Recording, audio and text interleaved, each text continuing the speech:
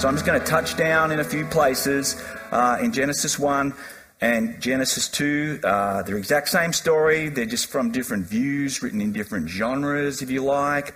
One's written like a song or a poem from God's point of view, from a more transcendent point of view, and the other one's a more of a historic narrative. Chapter 2, if you like, it's more of a street level view of what's going on in creation. But they both describe real historic events, and they both describe real historic people and real historic creations, and they both describe a very real God.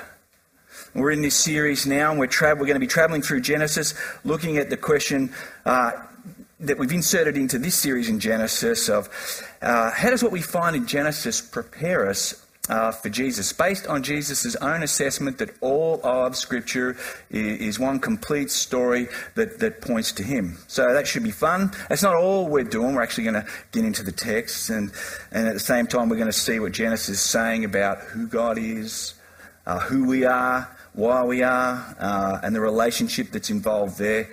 And as the name Genesis suggests, it's a book of origins, a book of the origin of realities, of reasons, of intentions and relationships, and God and humanity. And it also is a book that provides a framework for the future and what's to come. As a piece of historic literature, no other bit of literature out of ancient Near East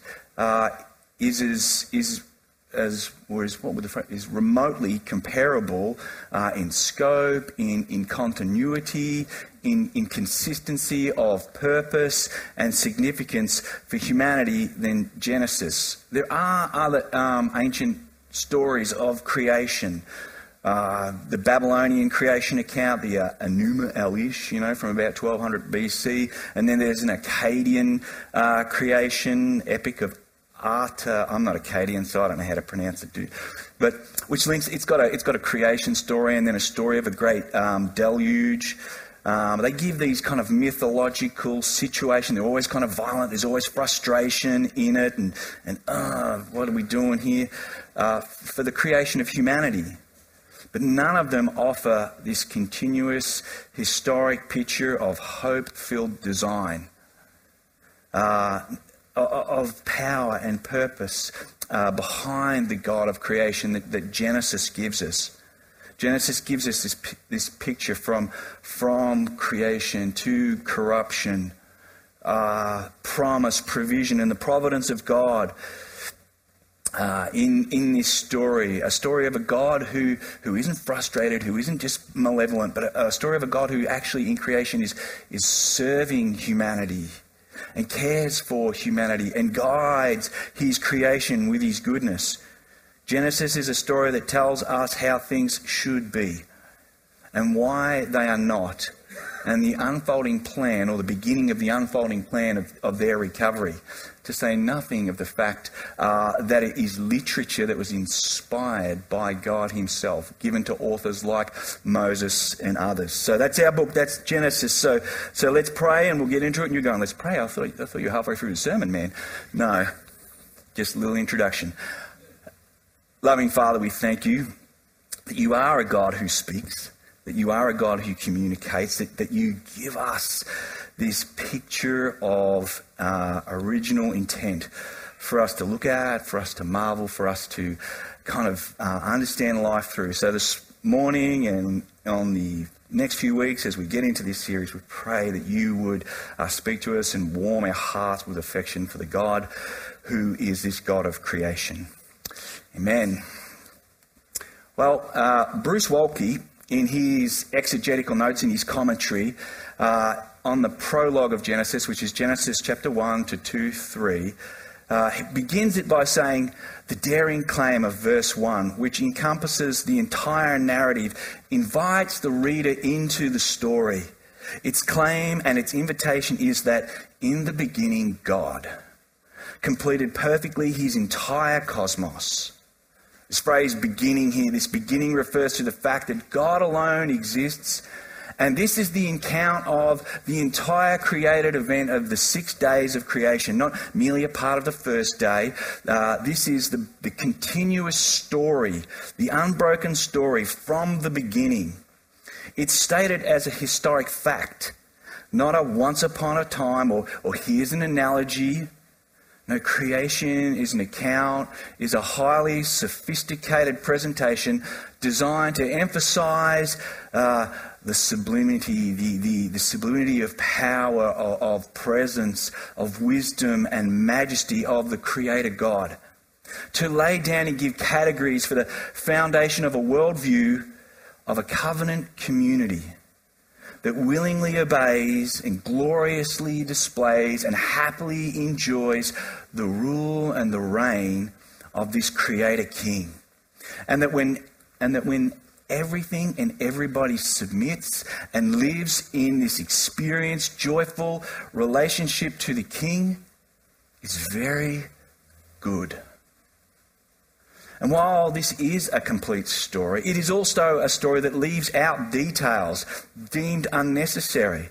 Like the fact that we are told God created the heavens and the earth, which is like a Maryism.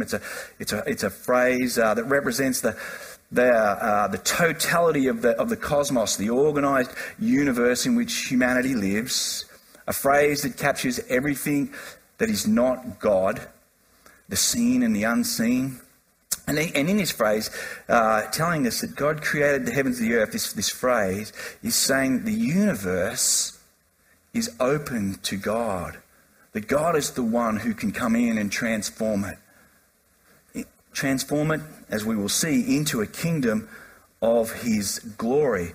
But while we are told that little bit of information, there is no word given, no marker for the creating of the planet or the darkness or the watery chaos on which God's creative power is spoken over and into to transform into the ordered universe where everything and everyone submits and lives in this experienced, joyful relationship to its King, and it's very, very good. So when reading Genesis' account of creation and the following stories, we must be careful that we don't go looking for answers that the story never intended to provide. Answers like, well, how long did it take? How old is the earth? What happened to those crazy dinosaurs? The author is not interested in this because that is just not the point of Genesis. While Genesis paints a picture of creation that is organised and operates on scientific rules and principles, it is not a story seeking to answer questions of the age of the earth, the size of the flood. It is inviting you to comprehend and marvel at the God of this unified story and his plans and his purposes for creation. So, whether you hold a position of a young earth, an earth that's, say, 6 to 15,000 years old, with a literal 6 24-hour days, in which God's creative processes made the earth appear aged. And there is nothing about God that makes this impossible, and people who take the Bible seriously and God's power seriously can land here. Or whether you hold a position of a day-aged position, that the 6 days of creation are actually ages, possibly thousands of years through which God created and ordered the universe. And again, people who take the Bible seriously can land here. Or maybe you hold a position that's called the framework view, that Genesis is written as a polemic against the pervading other worldviews of the time. And it's framed in a way so that it holds up the character and the glory of God, of the Hebrew God, against the other gods and against other creation accounts and other creation stories.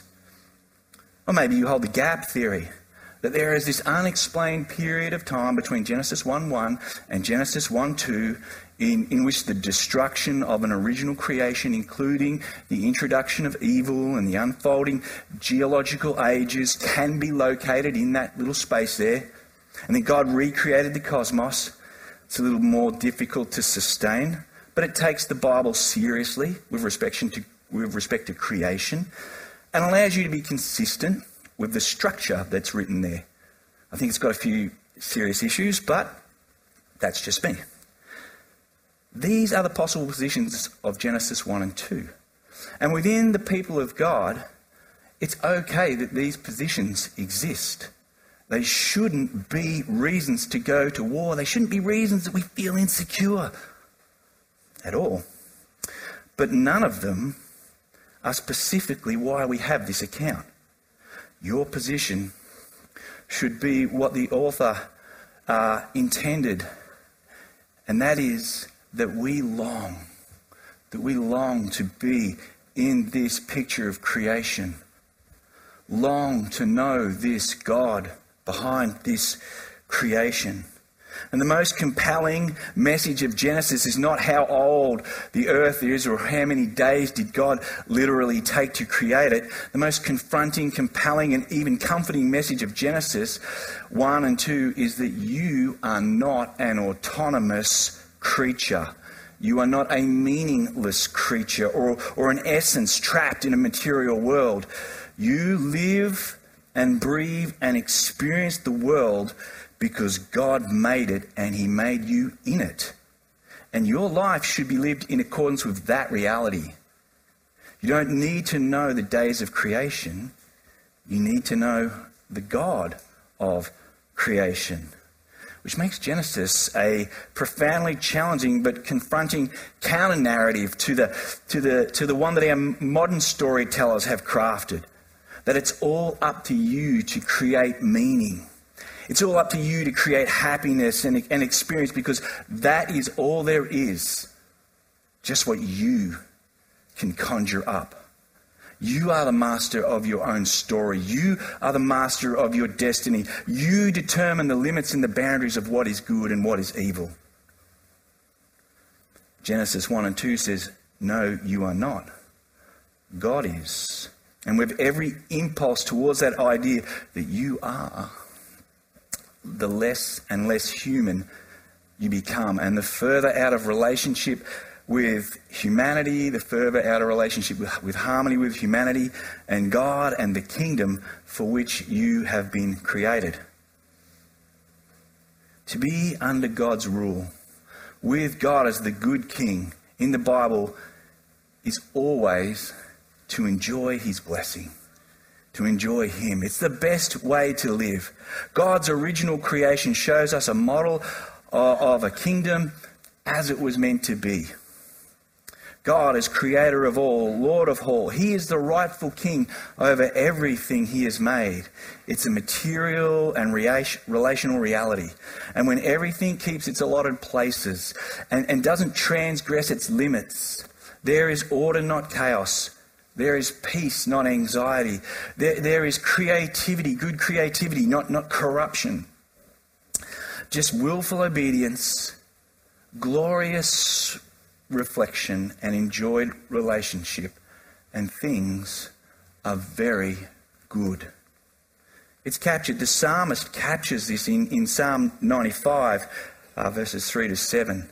For the Lord is the great God, the great King above all gods, and in his hands are the depths of the earth, and the mountain peaks belong to him. The sea is his, for he made it, and his hands formed the dry land. Come, let us bow down in what? In begrudging submission? No, come, let us bow down in worship. Let us kneel before God, the Lord our Maker, for he is our God, and we are the people of his... what? We are the people of his neediness, his frustration. No, we are the people of his pasture. The flock under his care. What it means is that you were created to be under the ruling, loving care and reign of this God in this kingdom. And at the end of the creation account, in the Garden of Eden, we see the world as God designed it to be. God's people, Adam and Eve, live in God's place, in his presence, the garden, in God's presence, under his rule, as they submit to his word. It's a picture of, this picture of creation is really, really good as Genesis 1:31 proclaims, and proclaims it from the heart of God, that it is very good. And Genesis 2 proclaims it from the heart of humanity, if you like. That this picture is a picture without shame, which means that there is the existence of total relational peace and good rhythm. It's a very good picture. And when we read through the rhythm of creation in Genesis 1, which is a history that's composed like a song or a poem, we get these repeated spoken lyrics, words, spoken commands and assessments from God about his works. You would have heard the rhythm as Josh and Prudence read. Things like, and God said, and God made, and God called or named, and it was good. And finally, in what you might call a bridge, I suppose, we hear the lyric, and it was very good. And here is one way that Genesis prepares us for Jesus, by introducing us into the eternal pre-incarnate Word as the creative power in creation. Into this negative kind of unformed state enters the Word of God. And the Word and the Spirit set about building God's cosmic temple, where his rule and his presence will dwell with his creation and with his people. The idea of creation by the Word of God, kind of as we read this, also preserves that there is a distinction between Creator and the created. Creation is not merely a mission, an animation of God, but rather it is a product of the will of the good King. And John, when he began his gospel, he picks up on Genesis. He also picks up on Exodus.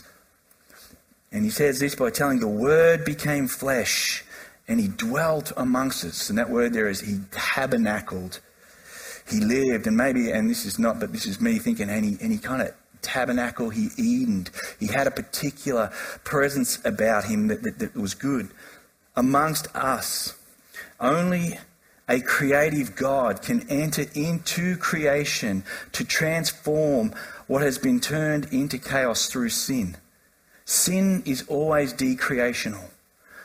The Word is creational, and he has come into the world to recreate a people and a kingdom who once again can live together.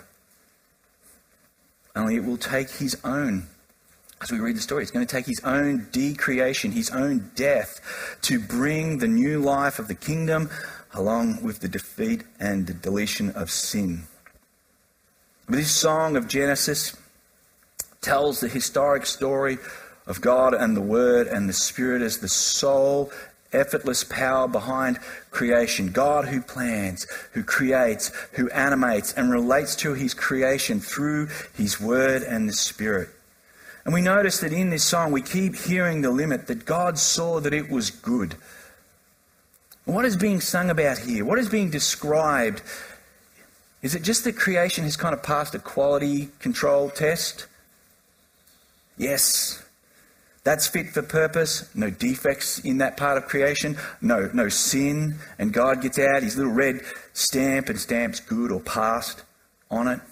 And when he gets to humanity, it's very good. He did a better job with people than he did with, say, guinea fowls or something or other. No, this word good is not just qualitative.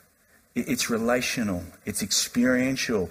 It's kind of reactional, if I can put it that way. It's kind of like when you bite into a nice, big, juicy steak and you go, good, real Homer Simpson kind of a moment. Or perhaps you sip on an aged wine or a freshly brewed coffee and you go, good.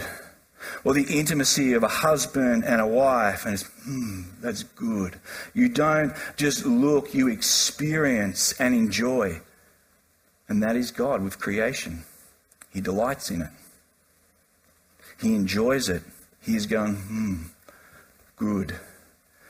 And the very good of humanity is because humanity has less limitations than the kinds and the forms of the rest of creation, and more of God's self-determining qualities and more of God's authority, if you like. There's more to enjoy with humanity. This is someone like God, with whom God can relationally share himself and his rule and his reign, someone to bear out his image, his character, display his glory throughout. And it's good. And our experience of that was, this is good. And then in Genesis 2, which is more of a narrative history, we are told that creation is a place of derived creativity, prescribed authority and law, relational cooperation, in which there is no shame, just relational peace under the rule and the reign of a good king of creation. There is a mandate for humanity to continue this picture of creativity, to go and fill the earth, and then to reproduce in the rest of creation what God has done in the garden. Expand the kingdom. And as God looks at it, he is, this is good. So just as God delights in what he has created, we too are to delight in him and his creation. That is the picture of Genesis 1 and 2.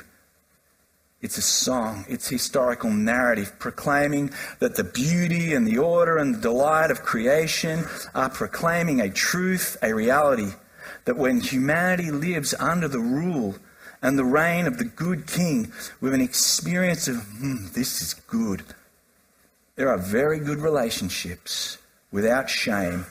There is peace and there is cultivated good creativity and order. And you are meant to read this account. Like as you heard it read to you, the whole 2 chapters read to you this morning, you are supposed to long for that picture. You are not meant to read it and go, he's talking about 6 literal days, the ages. You are meant to read this and well up with worship for God. His immeasurable power and might, his intimacy and wisdom. You should want to sing this song. You want to sing this song with him. We sang, come and behold him. That's the response. Come, sing, worship. This is what Genesis 1 and 2 are trying to achieve. When everything and everyone submits and lives in an experienced, joyful relationship to the King, it is very good. And you may have noticed when Josh and Prudence read, or perhaps when you've read, that day 7 has no description of there was evening and there was morning. And that is because we now have a perfect picture of the kingdom of God, where there is convergent space between God and creation. God dwells with his creation, his presence and his rule fills their experience of this good world. It fills their experience of work and relationships and all of this. And there is peace and harmony in this picture. So there's this is supposed to be moving forward. This is how it is to be. Here's what we are being shown, that humanity is meant to share creation with God, to rest and to rule under his rest and rule, moving forward. This is the fundamental creative imperative woven into the human soul. This is the deep, abiding satisfaction, joy and delight. Being in the presence and the power of God in his space, with God, living in his kingdom.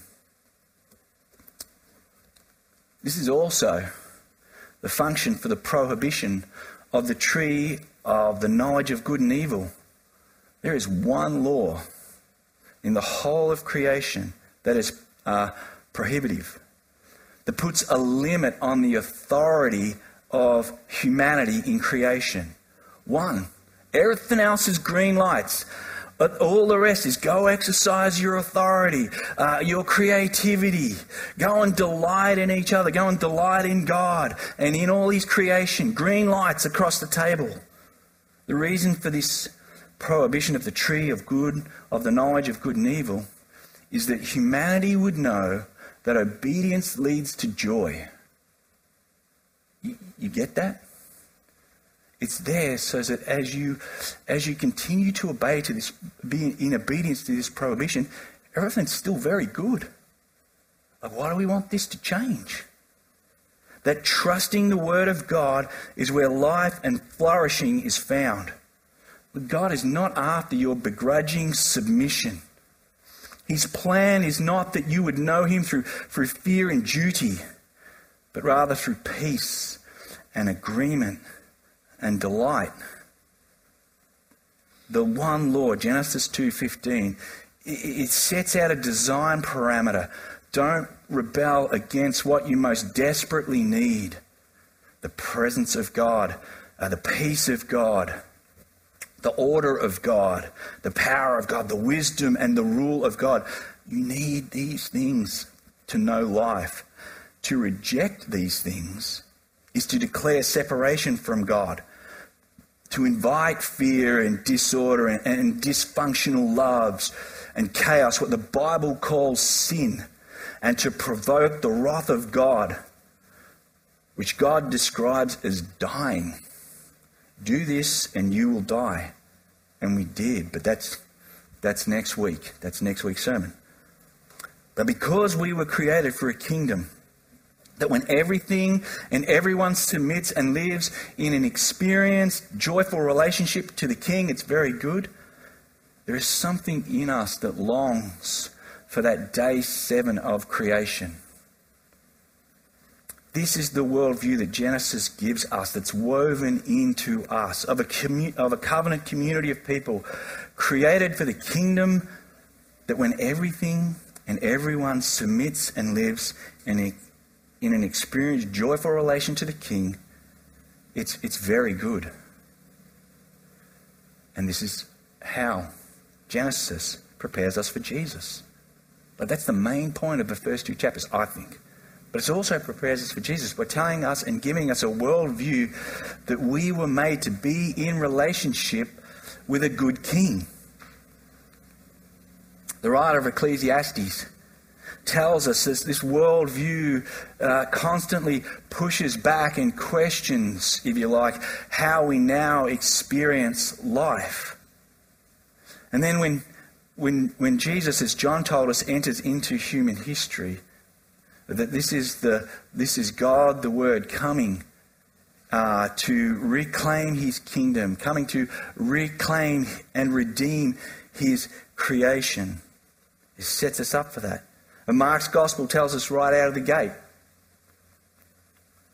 that Jesus is the Christ, the long-awaited King, whose coronation is not some grand and regal figure, but he's actually this crying baby. This is a very approachable, relationable King. Nevertheless, Mark says, the time is fulfilled. The kingdom of God is at hand. Repent and believe the gospel. What is the gospel? The gospel is always the news of a conquering king who's come to bring his kingdom. And we have been in the Gospel of Luke for like 3 years, so we should be familiar with what Jesus looks like. We should be familiar with the kind of king he brings and the kind of environment that his rule and reign brings. Luke lets us know that Jesus understood his person and his purpose as being that of a dual citizen, of living the life that we were supposed to live, and also one who brings the agency of transformation. Luke 4, Jesus declares that the good news of the kingdom of God is his message and it's also his mission. He will teach about this kingdom and he will transform into this kingdom. He will reveal who he is and he will redeem his subjects. Luke lets us know that where the king is, there is the kingdom.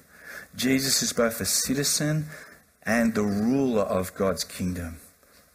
And all through Luke, we have seen how Jesus lived as Adam should have lived. But we have also seen that how in Jesus, the presence and the power and the wisdom of God with recreational authority to undo what sin has done in the world, to bring life and forgive sin. It's why Jesus says in Luke 17:21, the kingdom of God is in the midst of you.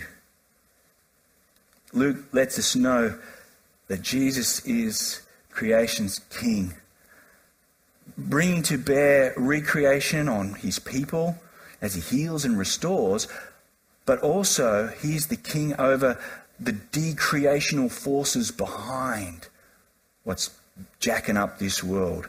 His kingship, his authority destroys all that Satan has set up in this world.